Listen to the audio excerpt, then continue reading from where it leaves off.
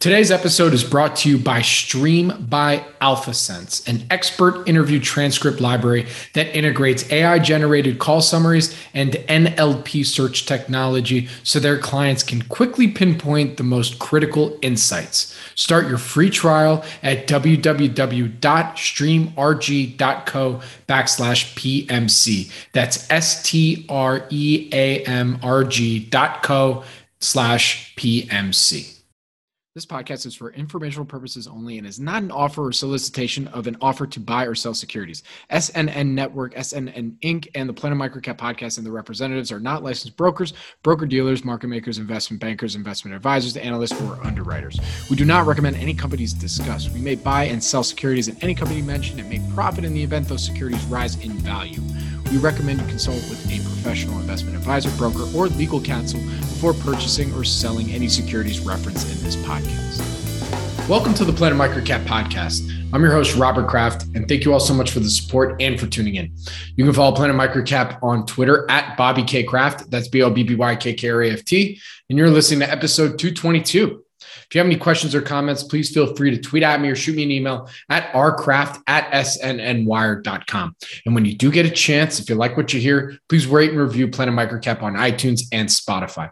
It really helps provide feedback for me and spread the microcap message. Special thank you to our sponsors for today's episode, Stream by AlphaSense, an expert interview transcript library that integrates AI-generated call summaries and NLP search technology so their clients can quickly pinpoint the most critical insights. Start your free trial at www.streamrg.co/PMC. That's streamrg.co/PMC. And Quarter, whose mission is to change the way people look at investor relations and create a completely new bridge between companies and stakeholders. Visit your app store of choice to try it out, and that's Quarter, Quartr. The Planet Microcap Showcase is upon us. We're approximately 3 weeks away, and we're very excited to be back in Las Vegas on May 3rd through the 5th, 2022 at Bally's Hotel and Casino. It's time to see each other, time to network in person. Let's make it all happen in the entertainment and business capital of the world. For more information, please go to www.planetmicrocapshowcase.com. See you in Vegas. Now, for this episode of the Planet Microcap Podcast, I spoke with Matthew Cochran, lead advisor at Seven Investing. I have been following Matthew for a while now, and I invited him on to get to know him better, as well as his investing philosophy. We chatted about how he got to start investing, how his strategy evolved over time, and how his full-time job has influenced his due diligence process. In proper true crime form, the clue is in the title. Thank you again for tuning into episode 222 of the Planet Microcap Podcast, and please enjoy my conversation with Matthew Cochran. This episode is brought to you by Stream by AlphaSense. You can find them at streamrg.co/PMC. That's streamrg.co/PMC. Stream is an expert interview transcript library that is starting to become an integral part to investors' research process. They have a number of interviews on a wide variety of companies, including TMT, consumers, industrials, real estate, and more. Stream provides over 300 expert interviews per week, and 70% of their experts are found exclusively on Stream. Stream is unlike any other transcript libraries. Stream integrates AI-generated call summaries and NLP search technology so their clients can quickly pinpoint the most critical insights. Stream's community of experts and thought leaders partner with Stream to build their professional brands and expand their industry influence. Right now, there are approximately 8,500 plus call transcripts available. For more information, please visit www.streamrg.co/PMC. That's streamrg.co/PMC. Welcome back, everyone, to the Planet Microcap Podcast. I'm your host, Robert Kraft. You can follow me on Twitter at Bobby K. Kraft. That's BOBBYKKRAFT. And joining me today is someone who I've been following for a while. I've heard not only his podcast, but also he's been a guest on a number of shows as well. And I'm really excited he took the time to do this with me today. We got Matthew Cochran. He is the lead advisor for Seven Investing. Matthew, thank you for joining me today. How you doing, man? I'm doing great. Thanks for having me, Robert. I appreciate the opportunity. It's great to have you on. So this is our first time meeting and having a chance to talk together. So I'd love to start off with where your passion for investing began. Yeah, sure. So actually, I kind of got investing later in life, at least later than a lot of people. Like out of high school, I joined the Navy, and like growing up, my family was lower middle class. I mean, I had two loving parents, came from a great home. I had a great home life. I don't have any traumatic stories or anything like that to tell. But like we didn't really discuss it, and money was meant to be spent. Like growing up, we lived paycheck to paycheck. And I just kind of thought that's how the world worked, unless you were rich. And that there was no, investing was something rich people did, and it wasn't something that like regular people did. I went in the Navy, and coming out of the Navy, I married my high school sweetheart. And when I got married, like I don't think I could have really written a check. Like I remember like vividly like having conversations like, all right, like where do I sign it and how do I fill it out? Like I just didn't know anything about money. I came from a very, very low knowledge base. And but like fortunately my wife knew a little, and she's like, well, we have the budget and things like that. And I was like, I don't really know what that is. So I started reading Dave Ramsey, like as a, I was about 25 years old at this point. And we were a young couple, and Ramsey, look, I don't like really necessarily like follow him now or a huge fan, but when you come from a low knowledge base and you're coming from like that, if that's your starting point, it's actually a pretty good, like just for those basics of don't go into debt and learn how to budget. And when you set aside some money for short-term emergencies and things like that, just like that helped immensely. Don't worry, you don't have to defend that you listed Dave Ramsey as a star. You know what? It helped you get where you are today. So right. Well, it's all good. I think there's better starting places today. However, when you come, sure. when you're coming from where I came from, it was like it was a big help. It was Absolutely. A big help. And so and that got us a ground knowledge. And I actually started to get into investing a little bit, but I would just I bought a couple random books. We didn't have much money. And I mean, I was just like, I had no idea what I was doing. I'd hear a stock on CNBC and be like, oh, I should buy that. And this is like the time of like $10 commission fees. And I would put like $150 into a stock, or I mean, just really ridiculous, stupid stuff. And if the stock didn't go up for a month, I would sell it because I'm like, oh, it's not doing anything. I didn't really have any kind of coherent philosophy or like strategy or even like thinking long-term or short-term. I just knew nothing.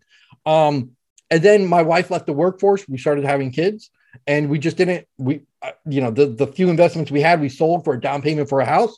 And like, I didn't think about investing for several years, but then several years went by, and my wife was re-entering the workforce, and we had learned to live on my paycheck at that time. And I knew we should do something smart with our money. I didn't really know what, but I knew like, okay, like somewhere in the back of my head, like, I was remembering like the Dave Ramsey books and such. And I was like, okay, we're living on my salary, and we shouldn't just like this should not all go towards lifestyle inflation as she entered the workforce. And so I was on the midnight shift actually. And at the time, and it was like 2 a.m. and I was like surfing the web, and I saw this like very clickbaity ad that said 3D printing is the next industrial revolution. And I was like, and I watched this like 30-minute video, and I subscribed to a service afterward. And I was just like totally like captivated by 3D printing. I bought books on 3D printing. I bought a book called 3D Printing for Dummies.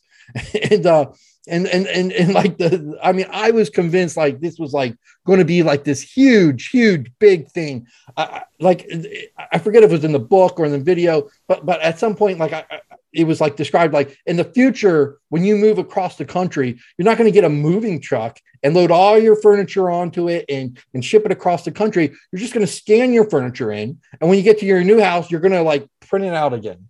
And so if there's a scratch on the dining room table, you can print it out without that scratch on it. Or if you want the scratch, you can scan the scratch in. And I just thought like, well, this sounds so much better. Like, why wouldn't this work? And this was 2013, 2014. And so the little money we had in savings, I put it all in some 3D printing stocks, right? Just like all of it. And I forget exactly how long, but it was a short period of time. I thought I was a genius because I mean, these stocks were going parabolic at the time. They were going straight up. And I'm like, I got in at the right time. I got in at the next industrial revolution. How can this miss?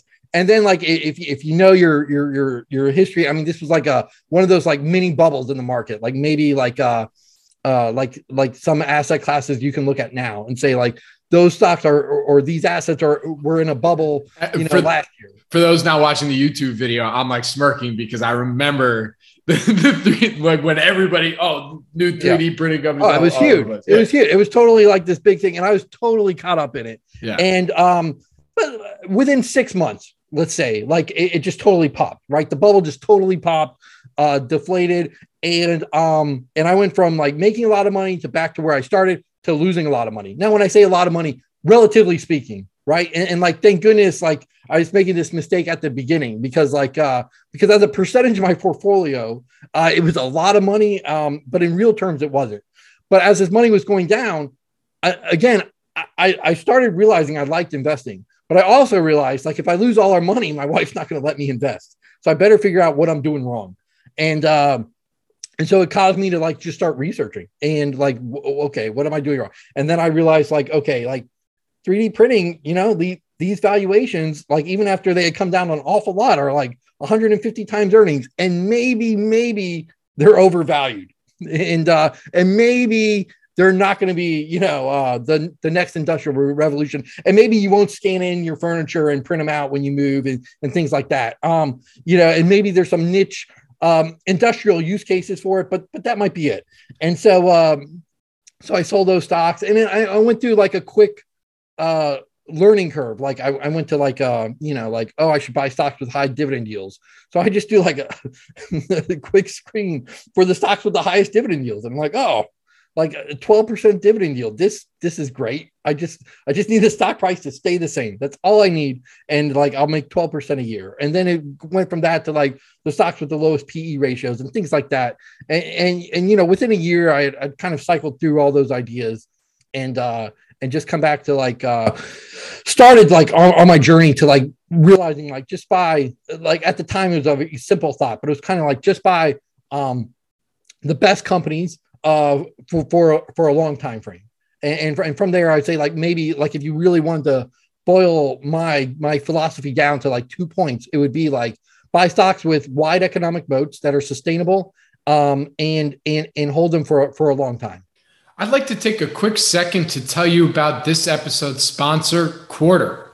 With Quarter, you get frictionless access to conference calls, investor presentations, transcripts, and earnings reports from markets all around the world, straight from your pocket for no cost. Quarter's mission is to change the way people look at investor relations and create a completely new bridge between companies and stakeholders. The first step on this journey is to let you, the user, interact with the company's content while you're listening. Visit your app store of choice and try it out today by searching for Quarter. And that's Quartr. Now back to the show. Got it. So, by the way, thank you for that full background. I love it because, I mean, at the end of the day, you're hooked when you love it, despite your portfolio underperforming, right? probably. And I was like, I mean, look, I mean, I was a huge sports fan. I was into like, when I first got married, I was probably in like 20 fantasy sports leagues, like from football to basketball to like NASCAR and golf, which, I mean, I was just into anything. And now it's like, while I still enjoy sports, investing's kind of like replaced my passion for all those things. Got it. All right. So then catch me up. You're hooked, you're in it. You've gone through, you've gone to the University of Investing for a little bit and paid your tuitions. What then led to your joining as the lead advisor for Seven Investing? And maybe for those who aren't aware of Seven Investing, can you tell us a little bit about the platform? Sure. Yeah. So, Simon Erickson founded Seven Investing. I knew him from the Motley Fool. We were both contributors there. He was an analyst. He headed one of their services. I was a contributor to several of their services and wrote some articles on their public facing side. And he said he was starting a new service and said, look, like I wanted like a fairly straightforward service, one that's like one pricing tier, not one maybe necessarily with like 20 different portfolios and things like that. He wanted something with just a simple pricing tier and just something where we could release recommendations every month on what we believed was a great long-term opportunity in the stock market. And, I like that. He wanted to do it with straightforward marketing, nothing like how, like I explained how I got caught up in like that 3D printing ad from a service. We don't want to do anything like that. We would just want it to be straightforward marketing, like for people like looking to do something with their money and just provide them with a channel to do that. Got it. So as part of your bio that you have up on Seven Investing, it's actually not even your full-time gig. It's by night you're writing for them as this lead advisor. And then by day you're a detective with the local police department. So, I wanted to ask you about this specifically because I think most investors feel like they might be financial detectives in some respect. So how would you say your experience as a detective has really helped you in your investing career? One thing that I still struggle with, but my job has definitely helped me with is it's just to be skeptical. Like, right. You don't have to take everything at face value. Like I should have been more skeptical with like 3D printing and things like that. You don't have to believe you don't have to believe the hype, and you just, don't always jump to conclusions when you get new information, like take that and try to build, like if you're trying to put a puzzle together, it can be an important piece to the puzzle, but like, don't, finish the puzzle before you like jump to conclusions and things like that. Isn't that super interesting? I mean, I still have to get into the book itself, but when you think about the psychology of money, I mean, here you are, you're a professional to ask the questions, get a better understanding, find the truth. You want to solve the case. And yet when it came to investing, at least at the beginning of your career, you're like, wow, this sounds great. I'm in, which is totally normal. There's so many people that buy into that. That's why some of those things work. So what was that like psychologically when you really think back on those times and be like, wow, I can't believe I didn't use what I'm trained for. I do for my profession. It's funny to think about, right? Well, yeah, I think all humans might have that tendency to think like, sure. You can't fall for that. I guess it's like it's a universal thing. So like I was a fraud detective for a long time. And when you hear about these scams, whatever it is, like how, like a romantic scam where you meet someone on the internet and they need money or like whatever it is, like somebody will call you with information. There's something called a grandparent scam where they call elderly people and say, oh, your grandson was in an accident in Mexico and he needs money, and you wire it. And when you hear about those scams online, you read an article about it, you say, oh, that couldn't happen to me. I wouldn't fall for that. And it's very easy to say that because you're not emotionally triggered, right? So like once you're emotionally triggered, though, I remember being early on as a fraud detective, like there was a scam where somebody got a call from the IRS, right? From the IRS, as the caller said. And he said, you owe taxes. And if you don't pay immediately, you're going to jail. And he said he was listening to this bill and he was about to hang up. And then the caller said, and not only will you be going to jail, but your wife will be going to jail. And this gentleman, the victim, was retired, but his wife still worked. And he said all he could imagine was the mortification of his wife if like IRS agents rushed into where she worked and like dragged her away in handcuffs, and how she would just like die. And he said from that point on, his only motivating thought was like, I can't let that happen to my wife. No matter what happens, I cannot let that happen to my wife. And so he fell for this game. I mean, obviously they were not from the IRS. They did, the IRS does not want like Apple iTunes gift cards, with the numbers sent over the phone and then you mail the cards to some address, and it's easy to see that when you read an article about it. But when you're emotionally triggered, like nobody is above falling for things. And so like the same thing, right? Like I got caught up in like the for 3D printing, like I got my emotions were into it. I'm like, this is how I'm going to be rich. And you just start thinking about how rich you're going to, and once that triggers, like your brain can throw up several red flags along the way. Like, does it make sense? Like economic sense that you would scan in your furniture and the cost of the material to print it out or whatever that would entail. Like, how does that make sense? Right. But like, I fell for it. Right. And so emotions are a very funny thing. And if your emotions are triggered, anybody can be susceptible to that. 100%. That's such a good point. Such a good point, because it's really the truth. At the end of the day, we're all human. Humans have emotions, and no one's a robot, despite maybe how impressive some folks are out there, but no one's a robot, Yeah, absolutely. So now we're at 7 investing. Well, hold on. Actually, before I get to digging a little bit deeper into your ideal investment currently and all that kind of stuff. Sure. Can I close the book on the conversation when it comes as with your professional career? What are some other things that you've used from your professional career as a detective that has really helped you with your investing process? I would say, one of my biggest investing heroes, I guess to put it, is Peter Lynch, right? And the thing is, it's like anybody can take away like lessons from just their everyday observations. And so you don't have to be a detective.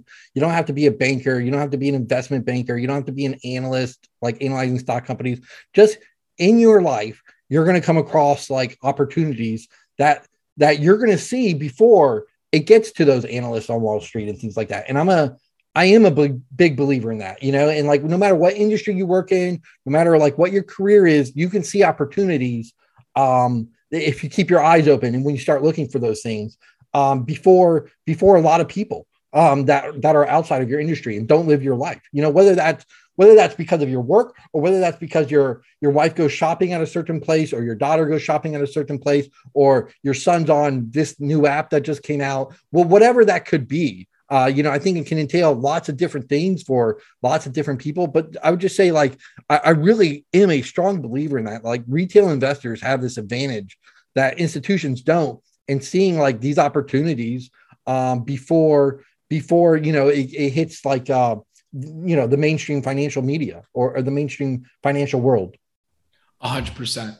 100%. I mean, that's why I live in microcap land, right? Right. I mean, right. Well, yeah. So you live there. Yeah. You're for real. That's your world. Yep. Yeah. I mean yeah. Anyway, so getting into 7 investing, some of what you write about potential new investments, what does an ideal investment look like to you, and what's some of your criteria there? Well, so look, like I said, like I think a lot of what I do is I look for economic moats. Now that can look like there are different types of economic moats, and all that means is like a sustainable competitive advantage, right? But like, like there's a Warren Buffett quote, and he's like, the most important thing to me, and I'm loosely paraphrasing here, but like the most important thing to me is figuring out how big a moat there is around the business. And he wants it filled with like piranhas and crocodiles. And all that means is like, so if you think about the image of a moat surrounding a castle, it would protect you from like, the moat around the castle would protect you from invading armies. And economic moats just protect companies from competitors attempting to invade their markets. They're the characteristics that allow companies to like charge higher prices and generate greater profits. And over time, like a moat, I also believe like a moat's always either growing or shrinking. It's very hard to find like a moat that just kind of status quo stays the same. But over time, like strengthening advantages, they just tend to shield companies and their, eventually their stock prices from competitive threats. And like finding companies with those sustainable competitive moats, I think it's just one of the most important factors when determining like an investor's success. And so that it really is something that like, you can take that from like a very local level. Like if you're a hot dog stand vendor in a small town and sign in like an exclusive long-term contract with the city hall to sell food at the only park in your city, your competitive advantage would be like that physical location. So it'd be like anything from like a super small company all the way up to like the largest public companies we see in the market today, but they can be like network effects, high switching cost advantages, intangible assets, and you can go on, but just any kind of sustainable competitive advantage for a company, I believe finding those companies, buying them at decent valuations, but even more so just dollar cost averaging into them over time, and then holding them for like long periods of time. And that's really like how I'd boil down like my philosophy. So do you have any anecdotes or examples that, really demonstrated this is why I'm focused here? Yeah, sure. So, I mean, so take like network effects, right? It's like, so what I said, like, was one of the, like economic modes. I think they can be really hard to find like a real example of network effects, but when you do, like, it can be like really powerful. Look at AT&T, and like at the turn of the last century in the early 1900s, right? And like there's this shareholder letter they had, or like it was almost like this pamphlet to convince more people to become shareholders. And they were like, a telephone without anything on the other end of the line, it's just this toy. It's useless. It's like one of the most useless things in the world. If you have a telephone that's not connected to any other phones, there is no value to it. And yet, if you add one other phone, to it now it has some value, but a very limited value. Now, if you have like millions of connections to that phone, now you have something with real value. Now you can talk to basically anyone in the world. And so, like, I think that was like one of the first times, like, they didn't call it network effects back then, but I think that was a great description of a network effect.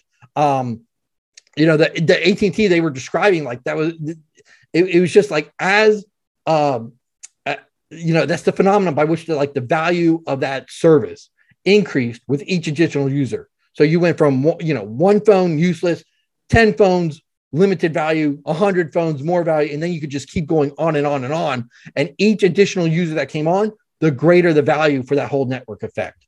So like, I think that's like a historical example, but one, you can take that to today. Like Google actually has this, like, what I call like a data network effect. Like, so Google's search engine improves as users conduct more searches and as websites optimize themselves to figure prominently in Google search results, right? Like, that's SEO. We have this whole industry that's all about like 100% dedicated to like showing up on Google search results. And so moreover, like, Google personalizes those search results. So they make it like more likely that users use Google the next time they conduct an online search, because it's really easy to find what you're looking for. And the more that Google learns about its users through their search queries, the better its targeting ability becomes. And as it improves, the more likely it is that it will grow market share over its competitors. And that gives it even more data to improve its results. So, if you just like, as for network effects, right, which is one of those examples of economic modes. Like, but I think that's like, like a great historical example, and one that I think, a lot of people can grasp, like a telephone. But like, you can go that today and just see, like, okay, Google has more people using it as a service than any other search engine. And because of that, it's thinking of a competitor to overtaking it. They'll never have that data that Google has. So Google's advantage just grows over time, as it maintains its market share lead. Absolutely. Hey, Matthew, real quick, are you currently a shareholder in AT&T or Google? Not AT&T, but yes, Alphabet. Yes. Gotcha. Okay. So you, in your bio, you mentioned how you spend most of your time covering fintech and payments sector. So is this where you see that there is the best economic moats that are out there right now? Sustainable economic moats? Probably overall, like, I consider myself a generalist. Like I started though, like in that industry. And look, I mean, I got lucky. I was blessed. But like, I think several times, like, Motley Fool assigned me to, like, when I started writing, like, to payments and like financial services, and 5-6 years ago, that was like a great place to be. Right. And I think about all the time, like, if they said, well, we really need you to learn like energy or something like that, utilities, like, would I be in the same place I am today? So I got really lucky, like being there. I think there are great, though, like some great companies in that sector, from MasterCard and Visa. I own MasterCard, not Visa. From PayPal and Square, I own both of those. I think like there's some new companies coming up, and I will say now it's like almost being flooded with these new companies. I think you have to be like more discerning. But like there are some great companies in that space. I was going to say fintech right now is probably, I mean, there's so many private companies that are raising, Series A, Series B, the venture capital that has flooded into that market is incredible. It really is. And it does, like, it's something you just have to watch for. There are like now like dozens of companies trying to solve every financial problem. And, it's good. It'll be interesting to see like which ones emerge from that space and are winners. But I think you do, there are some examples, I think, of like companies that have like a huge lead in becoming a winner in some of those categories. Yeah. And I won't ask you which ones, but I mean, maybe without naming, the companies that you're thinking in that space, what do you think is the main problems in fintech that you think are close to kind of being solved based on some of these companies out there that have some good tech or interesting new ways in which to solve those problems? Well, so like first, you can still say like the world, when you look at the global population, it's still underbanked, right? Like there are huge numbers. I don't have them in front of me, but there's huge numbers of people in emerging markets that don't have any kind of banking service. Banks perform a very important function in society.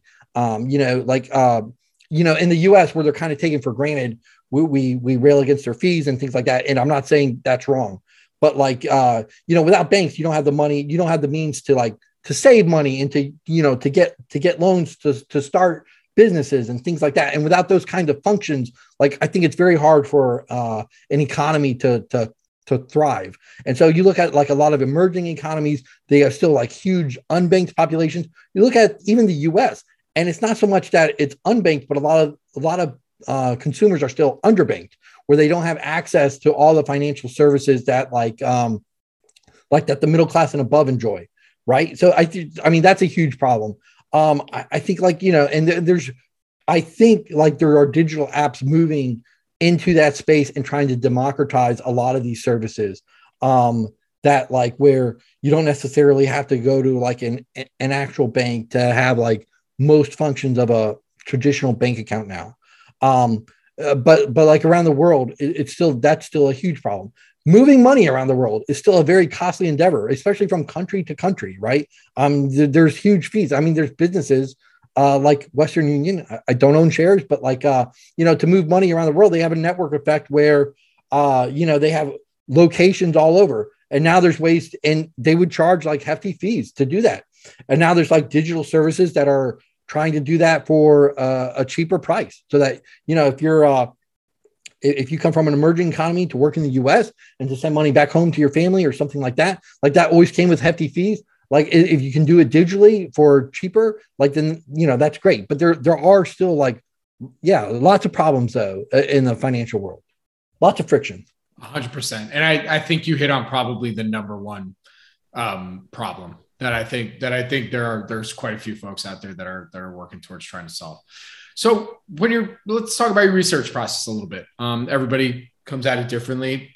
Some folks, listen, again, I live in microcap land. So for the most part, everyone likes to, at the very least, have maybe one conversation with management or hear their presentation. It sounds like you look all, it doesn't matter the market cap, you look wherever to find value in quality ideas. So what are some of the things that you look for? Where do you go and get your information? Do you like talking to management? Tell me a little bit about your process. So I would say I love reading transcripts. I love reading 10Ks. I think you have to do all that, but I love like those. A lot of times you find some real gems in like those analyst conferences, like where, they're interviewing, again, like I think your world is probably a little different than my two largest holdings, right, are Amazon and Alphabet. So to say like you're probably on the more, not to say I don't own any microcaps and I don't look there, but like I actually think it can be a more difficult but more rewarding space. Can I call Amazon's management up or talk to them? No, I haven't had luck with that. But like listening to these analyst conferences where, they're interviewing these key management figures from the companies and things like that, I think oftentimes you can find gems from them. obviously going through, their results, their 10Qs and 10Ks, things like that. But I love reading transcripts. I love talking to other investors. And one thing that's like was not available even 10 years ago, that's available now, and that's incredible. It's just like leveraging my Twitter network. It's been like an absolute goldmine. But like recently, with I was about to say Facebook, but Meta platforms or whatever they're calling themselves now, like they there's lots of changes going on with them, right? Not only are they spending more on the Oculus, but they have competition from TikTok. You have the IDFA changes to like how that affects like Facebook's like ability to target the consumers and things like that. And so all those things together, like I was really wondering about these, like how much does like those changes that Apple's doing on the iOS, like how much does that really affect Facebook's advertising? And through Twitter, I was able to just reach out and had like 3 awesome conversations with people who manage like tens of millions of dollars on social media advertising, and just talk to them like, how has this changed what you do? And like and again, like even 10, I'm just talking about like me, but like 10 years ago, that basically did not exist, where you could just reach out. A guy like me could reach out and like, I didn't have to pay for a high paid service that hedge funds can afford and hire experts to come in and talk, and you pay for that access. I just leveraged my Twitter network, which was just incredible. And to be able to have those conversations, things like that, that's just one example. But like, again, like going back to like, it's a puzzle, right? And so like, 10Ks and transcripts, those are a lot of pieces, but they're not all the pieces. And talking to like people in the industry, that's another, those are a lot of pieces. And I just think you have to like put the puzzle together. And like the more pieces you can put on, the clearer you can see the picture. And you'll never have all the pieces. So I'm making this analogy on the fly, but I kind of like this. You'll never have all the pieces, but the more pieces you have that you can pull from different sources, the clearer the picture you can see and what the puzzle is supposed to be. Got it. And you work for a company that has a lot of similarities to Motley Fool. Putting out picks. People paying to subscribe, get some of the picks and stuff. Are you invested in all the picks that you make, or is it just based on your research that you're seeing out there and what to potentially be quality ideas? So as a business entity, 7investing invests in all the recommendations that are made. Awesome. I am personally invested in all the recommendations I have made. Awesome. I'm a big fan of that model. I think that's the only way to do it. Sure. No, absolutely. And, but I can't say like I've invested in several of the other advisors' recommendations, but not all. As long as you're investing in the ones you make, that's what I'm like. That's good. But so on that question too, because you probably how often do you have to make a recommendation or put one out? It's like we recommend, like I make one recommendation a month. One a month, okay. And then several of them are re-recommendations. So okay, that was actually where I was going with that. Not like a new right. Several of them are re-recommendations. And that's where I was going to go with that, because I was curious, because that's part of the model and that's how you do it. How big is your portfolio, or do you like to be more diversified? Are you more a fan of concentration? And then because of that you just kind of answered my question, because you said your 2 things are wide economic moats and hold for a long time. I would assume that probably some of those recs are re-recs. Yeah, absolutely. Portfolio allocation, is probably just as important like investor returns as like probably actual stock picking. And it probably doesn't get the attention it deserves. And that goes for me too. But for a long time, like, especially when I started, my portfolio was very haphazardly like constructed. Sometimes I'd enter like a position all at once, and other times I'd slowly ease into it by like dollar cost averaging.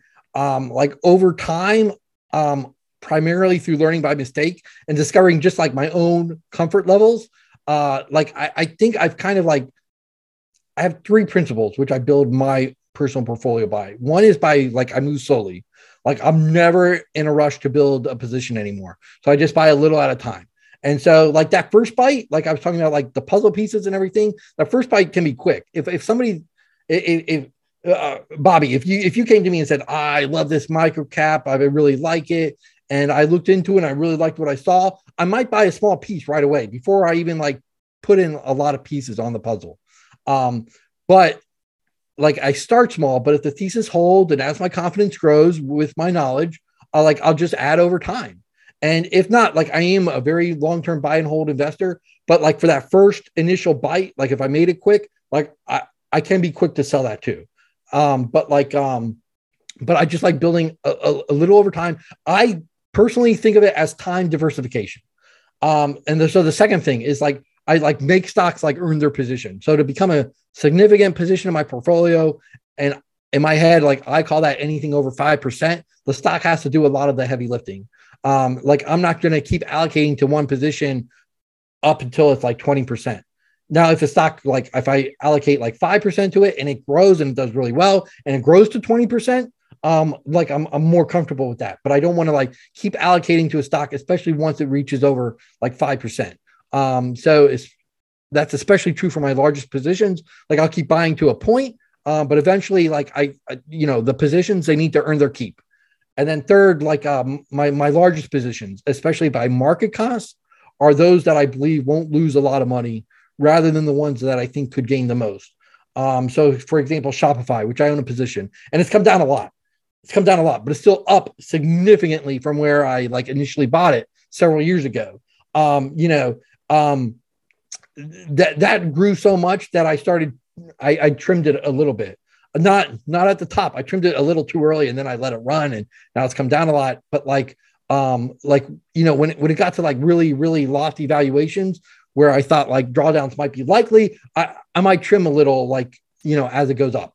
And like now, after it comes down, I might look at it again. I might decide to add more.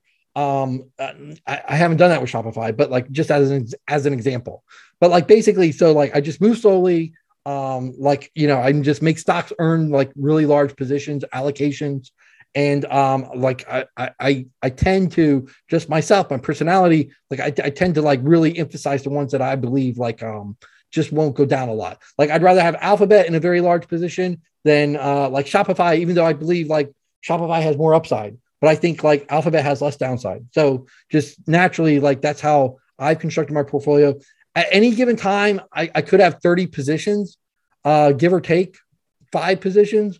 But once I start hitting once I start hitting like the mid 30s, I really start thinking, okay, like I have a lot of these small positions, like maybe I don't have so much confidence in them, and I'd rather add to like positions with higher confidence. But I'm not super concentrated either. Like I know some people who do it where they have like 8 positions or 5 positions. I'm not like that. I'm not built for that. It's just not for me. If I did that, I'd be super conservative. And like I have found like being like more aggressive, taking on a little more risk has helped my returns. But if I had to like really narrow it down to like 5 companies, just the way I'm built, like I couldn't like to go back in time. Like we already brought up Shopify, which again, I own a position. When I started adding that, and it was like, I don't know, 50 or 60 bucks was probably my first buy. I would have, if I had to make that like a 5 to 10% position right away, like I never would have bought it, right? Like I'm just too cowardly. But can I buy a little at a time? Sure. So I bought, just a little bite, and I was comfortable with that. And as I learned more and as I grew comfortable with it, and even as the stock price went up, like I think that's a large hang up a lot of people have. They don't want to add to a position as it goes up. It feels good to say like Shopify is a 10 bagger for me or a 20 bagger or whatever it is, right? It feels really good to say that. And if you add up, it's not, right? You can say my initial position was that, but like, now that I've added to it at $100 and $200 or $400 or $700 or such, like, it's not this huge multi-bagger anymore. It's, I think a lot of people have that hang up. Like I don't. Like, in fact, I really like, I believe it was Peter Lynch, but water your flowers and cut your weeds. Don't. And a lot of people do it reverse. Like when a stock goes down, they want to like water the weeds and cut the flowers to do it. Don't do that. I really believe in adding to your winners. And so that's how I think about portfolios. Got it. So then how do you think about selling? You said you had 30s, mid 30s, the number of stocks in your portfolio potentially at any given time. How do you evaluate which ones? Like, I don't know about this one. Maybe I want to add. What goes through your mind when it comes to your selling process? Okay, so it's a little nuanced, but like, again, like if it's a small, really small position, like if you came to me, again, same example, if you came to me and said, Matt, I love this micro cap, blah, blah, blah, this is why, and I look at it really quick and I'm like, wow, this sounds really good. I might just buy a little bite within like 4 hours. And I'm talking about like a small bite. I want to track it. I want to learn more. So I'm going to buy a little now. But as I learn more about it, I might find out like, oh, but they had this competitor, or Shopify is getting to that space, or Stripe, or whatever. And like, I don't think they have a competitive advantage against a bigger threat like that. And I don't like it anymore. I could sell that like, a day later. Like, I don't consider that like a quote unquote real position. Once I do that, once it gets past that initial phase and I've been adding to a stock, you might see me on Twitter, like there's a subset movement like that's hashtag never sell, right? Which is like buy just great companies and you never sell them. And that is the preferred choice. Like, I mean, like to quote Warren Buffett, like our preferred holding time is forever. That is definitely the preference. Look, in reality, like when you had a thesis for a stock, like we talked about Alphabet and how they have a data network effect. And because more people use it, that advantage just grows over time because they get more and more data. And when people, and they use that to like feed better search results, that's an incredible network effect. If something were to happen, like somebody just built this magical AI computer that could do better search results than Alphabet, then all of a sudden you have this broken thesis. And it was just this new competitor was just rapidly taking market share. It might be time to sell Alphabet. So you have to have a thesis. You have to know why you're holding a stock, why you believe it has a competitive advantage. And if that competitive advantage disappears, there has to be a time to sell. Now, that being said, again, there's a lot of nuance here. The never sell philosophy of long-term, really long-term buy and hold, every company ever is going to have those moments that look bad. And one thing that really helped me early on, I look at stock price charts, really, really long-term stock price charts, and pick any company that's done well over 50 years or longer. Johnson & Johnson, Coca-Cola, McDonald's, IBM until the last decade, companies that just excelled for a super long time. You could look at that stock chart, and when you zoomed out, you could see like, the little zigs up and downs and things like that. And if you zoomed in, that could be like a 5-year period. And so you're like, look, I could have bought, I'm making it up, but like I could have bought Johnson & Johnson in 1972 and it didn't, then it dipped, and it didn't get above that price until like 1977. Now in the long term, that means nothing. That's just a little zag on his chart. And it's just continued to compound since then. But if you were living in that time, if you bought it in 1972, like that would have seemed like eternity. I bought this stock and for 5 years, it hasn't even reached its like my initial cost basis yet. And every stock's going to go through that. Look at Chipotle. I don't own shares in Johnson & Johnson or Chipotle, but like when they went through their whole food poisoning thing, right? Where people are getting sick. David Gardner, one of the co-founders at Motley Fool, used to say like, look long-term and like when a company goes through hard times, are these storm clouds you can see through? Like, I live in South Florida and like thunderstorms can come like really quick in the afternoon and then they're gone. And they were ferocious for 30 minutes, but they're gone. Like, is it like a thunderstorm like that? Or is it like a hurricane where you can't see any light on the horizon? And like Chipotle, like as bad as it was for 2-3 years for those shareholders, I believe like those were storm clouds you could see through. And it probably gave you a great opportunity to add to that company during that time. If you just looked historically at the restaurant chains that had gone through moments like that before, like they bounced back. It took time, but they always bounced back. And like through it all, Chipotle probably became stronger. They got new management that was there that is probably better suited for a more mature business like Chipotle is now. They got better food practices, that they implemented so that these kinds of things would be less likely to happen in the future. And it's probably a stronger company. And for 2 years, was that like the death of Chipotle? And I think pretty resoundingly, the answer was always no. It was just kind of sucked holding for 2 years. And so when companies do go through those periods, and we can talk about some now, I mean, some are, we were talking about like some quote unquote COVID winners, and they've made round trips, since the beginning of the pandemic. I think some of them are like these companies that like, probably aren't coming back, and some are. And it's really important to look at the hard times the company's going through and saying, is this like a long-term thesis changing problem, or is this like a shorter term? And when I say short term, like again, I can be talking about like a year or 2, 3 years, or is this like a thesis changing problem? And if it's a thesis changing problem, it is time to sell. And if you're not sure, it might be time to sell. But like when you can see through it, and I think Chipotle is just like a great recent example that everybody really knows, like, where, okay, this business is not going to die. People loved this restaurant before. All those headlines scared people away. And I'm not even saying deservedly so, right? Like, I don't think I personally ate at Chipotle for like a good year or so after that happened. Like, can it rebound? And I think the answer was always resoundingly yes. So I just think through all that, like, having that long-term hashtag never sell philosophy, of course, there's times to sell. Of course, thesis can be broken. You can just be wrong. You can just be wrong about a company. I thought it had a moat. It didn't. And this new competitive threat came in and I was totally wrong. You could be wrong. The thesis could change. The thesis can break. A disruptive threat could have entered the industry.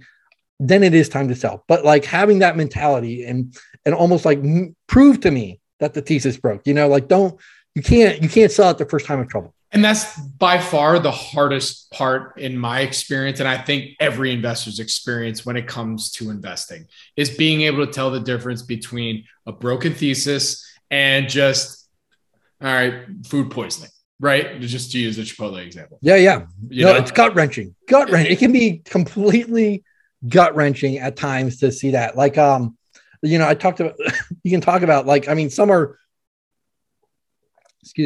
companies are going through this like right now, right? From the pandemic, like we can talk about like Shopify, PayPal, which I own, but I believe Zoom, about going like this, I was saying Zoom, yeah. Zoom, like are these companies going to come back or are they really broken? And you can go through them like on a case by case basis, but like, I think there's a lot of them that like, that are not broken. And that they're down now, but it's gut wrenching to go through it. Gut wrenching.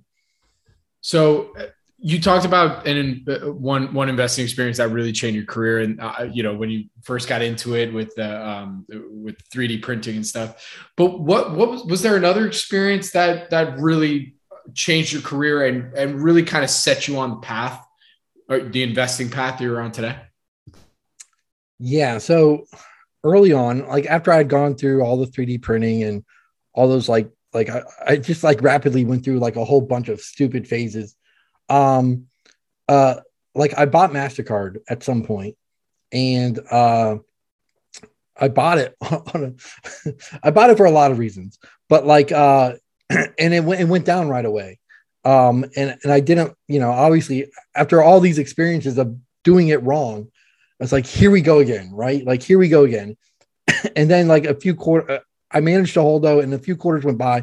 And like at this time, like my portfolio was very haphazard. I had like turnaround stories and value stocks and growth stocks and all these different things. Again, I really didn't know what I was doing, but like I just noticed like the really quality companies, like over time, like they always came back, and like the other ones, like they either wouldn't, or I wasn't sure, or a whole host of reasons. But like at some point, I just had like an epiphany, just like, and the devil's in the details here, but like just buy the best companies, and this is like 5 or 6 years ago now, but like it was like buy Amazon, buy Alphabet, buy MasterCard, just really great companies. And again, it kind of took me a while to really crystallize that, but like to me, a great company is one that has an economic moat, a competitive advantage against other companies. And there's a reason why, like when Poland Capital is a money management group I really like. And they share a very similar philosophy to mine, long-term economic moats. And they say, like you look for proven economic moats by looking for moat attacks. So like when a company has when a company tries to enter an industry and they fail, and I'm not talking about like maybe a startup or something, but like when you can look at like, okay, so we're talking about like Google search and why they have this advantage. Microsoft, one of the best tech companies in the world. I mean, there's no question, just a great company. They wanted to enter search. So they made Bing. And Bing is like if anybody has the pockets to like fund a competitor, if anybody has the technical know-how, the resources to put behind a competitive search engine, you would say, okay, Microsoft is a great company to do this, right? And so Bing entered the market and it stayed in the market and it's done absolutely basically zilch against Alphabet search. And so you see that kind of moat attack. You're like, okay, that is, so Poland Capital says, look for those moat attacks. And that's like proof, like that company has an economic moat. And so, so you look for examples like that. Like, okay, like, Microsoft, I think that's like one of the best examples. But like when Google Plus tried to like go into like the Facebook territory, right? And they couldn't, things like that, like you can see more niche use cases of social media, but there's no universal platform that can really approach like either Facebook or Instagram. Just things like that. When you see like an example of like, oh man, Amazon's going to get into this industry, and Shopify did fine, and Shopify still thrived. That's like, to me, that's a very key example. Like, so you look for these moat attacks as proof, but you want, when you see that, you can say like, okay, here's proof that this company has an economic moat. And so again, it went down to the epiphany of buy the best companies. What are the best companies? And it took me a while to crystallize it, but to me, it's just companies with economic moats. I love it. So, usually at this point, I always ask, advice for new investors, but this is something that's been coming up quite a bit in the last 2 years. And that's the idea that, everything is just so expensive. So I want to wait for things to kind of, go down a little bit or whatever. But when we're talking about looking at good companies, and I'm in very much agreement with that as just a base thesis for anybody, especially if you're just getting into investing, just buy a basket of the best ones. Like, you're probably going to be okay and hold it for a long time. But what do you say to folks that are like, okay, I hear you on MasterCard, Alphabet, and by the way, full disclosure, I don't own any of these, but I hear you on all this, but I want to wait for it to go down a bit for me to then buy in and do it. Because that's really what new investors have been asking. At least they ask me that more so than literally even what is a microcap. So how do you respond to those questions? So like, first I would just tell them like, investing doesn't have to be all or nothing. And a lot of times we say like, you either have to index or you have to like buy, individual stocks or something like that. If you're starting off, start by indexing part of your portfolio. And I work at a stock recommendation newsletter, and I believe you can outperform the market by choosing individual stocks, but you don't have to put 100% of your money right now into like some stocks that you read about on a newsletter, even mine, even Seven Investing. Like, put half of your portfolio or whatever you feel comfortable with, but put it into the S&P 500 and start dollar cost averaging into that. And if you're putting like, using round numbers, if you're putting $1,000 into the market, use 500 to buy a stock you want to own, and use 500 to put in the S&P 500, and just start doing it like that. Like, the other thing I would tell people, like, buy what you don't have to buy like, or what you're passionate about, or what like speaks to you. We offer recommendations each month. Out of those recommendations, does any of them sing to you? Like, does any like, oh, that resonates with me. I get why this company could do really well. If you don't want to buy a biotech stock because you don't understand it, then don't. If you don't want to buy like a bank or financial service I recommend because that's boring to you, then don't buy. But stick with like what you love as a consumer. So like, if that's Disney, I own shares. They're in my kids' accounts for college savings and things like that. If you're a Disney shareholder, like, that's a great stock to start with. It's a great stock to start with for kids, right? Because like there's almost certainly your kids will love some part of Disney, whether that's Marvel or Star Wars or princesses or going to the parks or ESPN or whatever it is.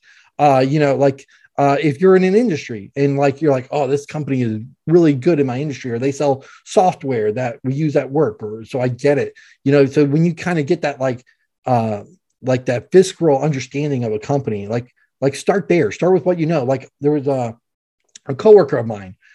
She wanted to get started investing, and she loves Lululemon, like, you know, yoga clothes and athletic wear, and she spends a lot of money there. Buy that, you know, buy some of that, you know, to make you interested in it. I do not own shares of that one, but like, you know, there's ways to like, I really like that Peter Lynch like model of buy what you know, buy what you understand, or buy what, like, even if you don't work in the industry, but you really love to geek out on science. So maybe you like that biotech stuff, you know? So like, but just buy what resonates with you. And then it doesn't have to be all stock, but you can put some in the S&P 500, especially at first, at least until you get more comfortable with buying like more individual picks.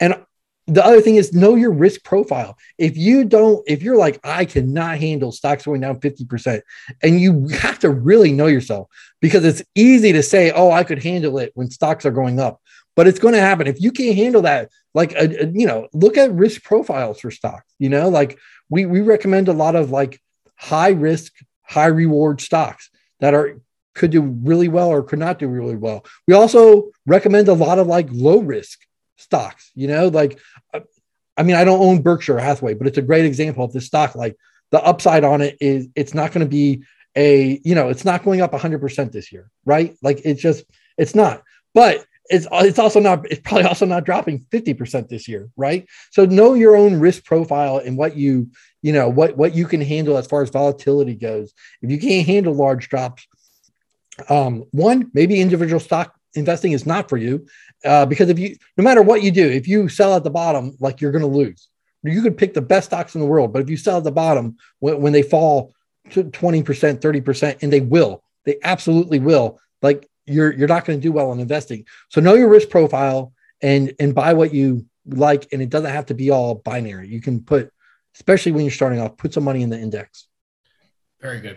All right, Matthew, I think that's a great place to end it. So with that, where can our audience go and find more information about you, Seven Investing, as well as follow you on social media? Yeah, well, seveninvesting.com is our service. I would love for you to check it out.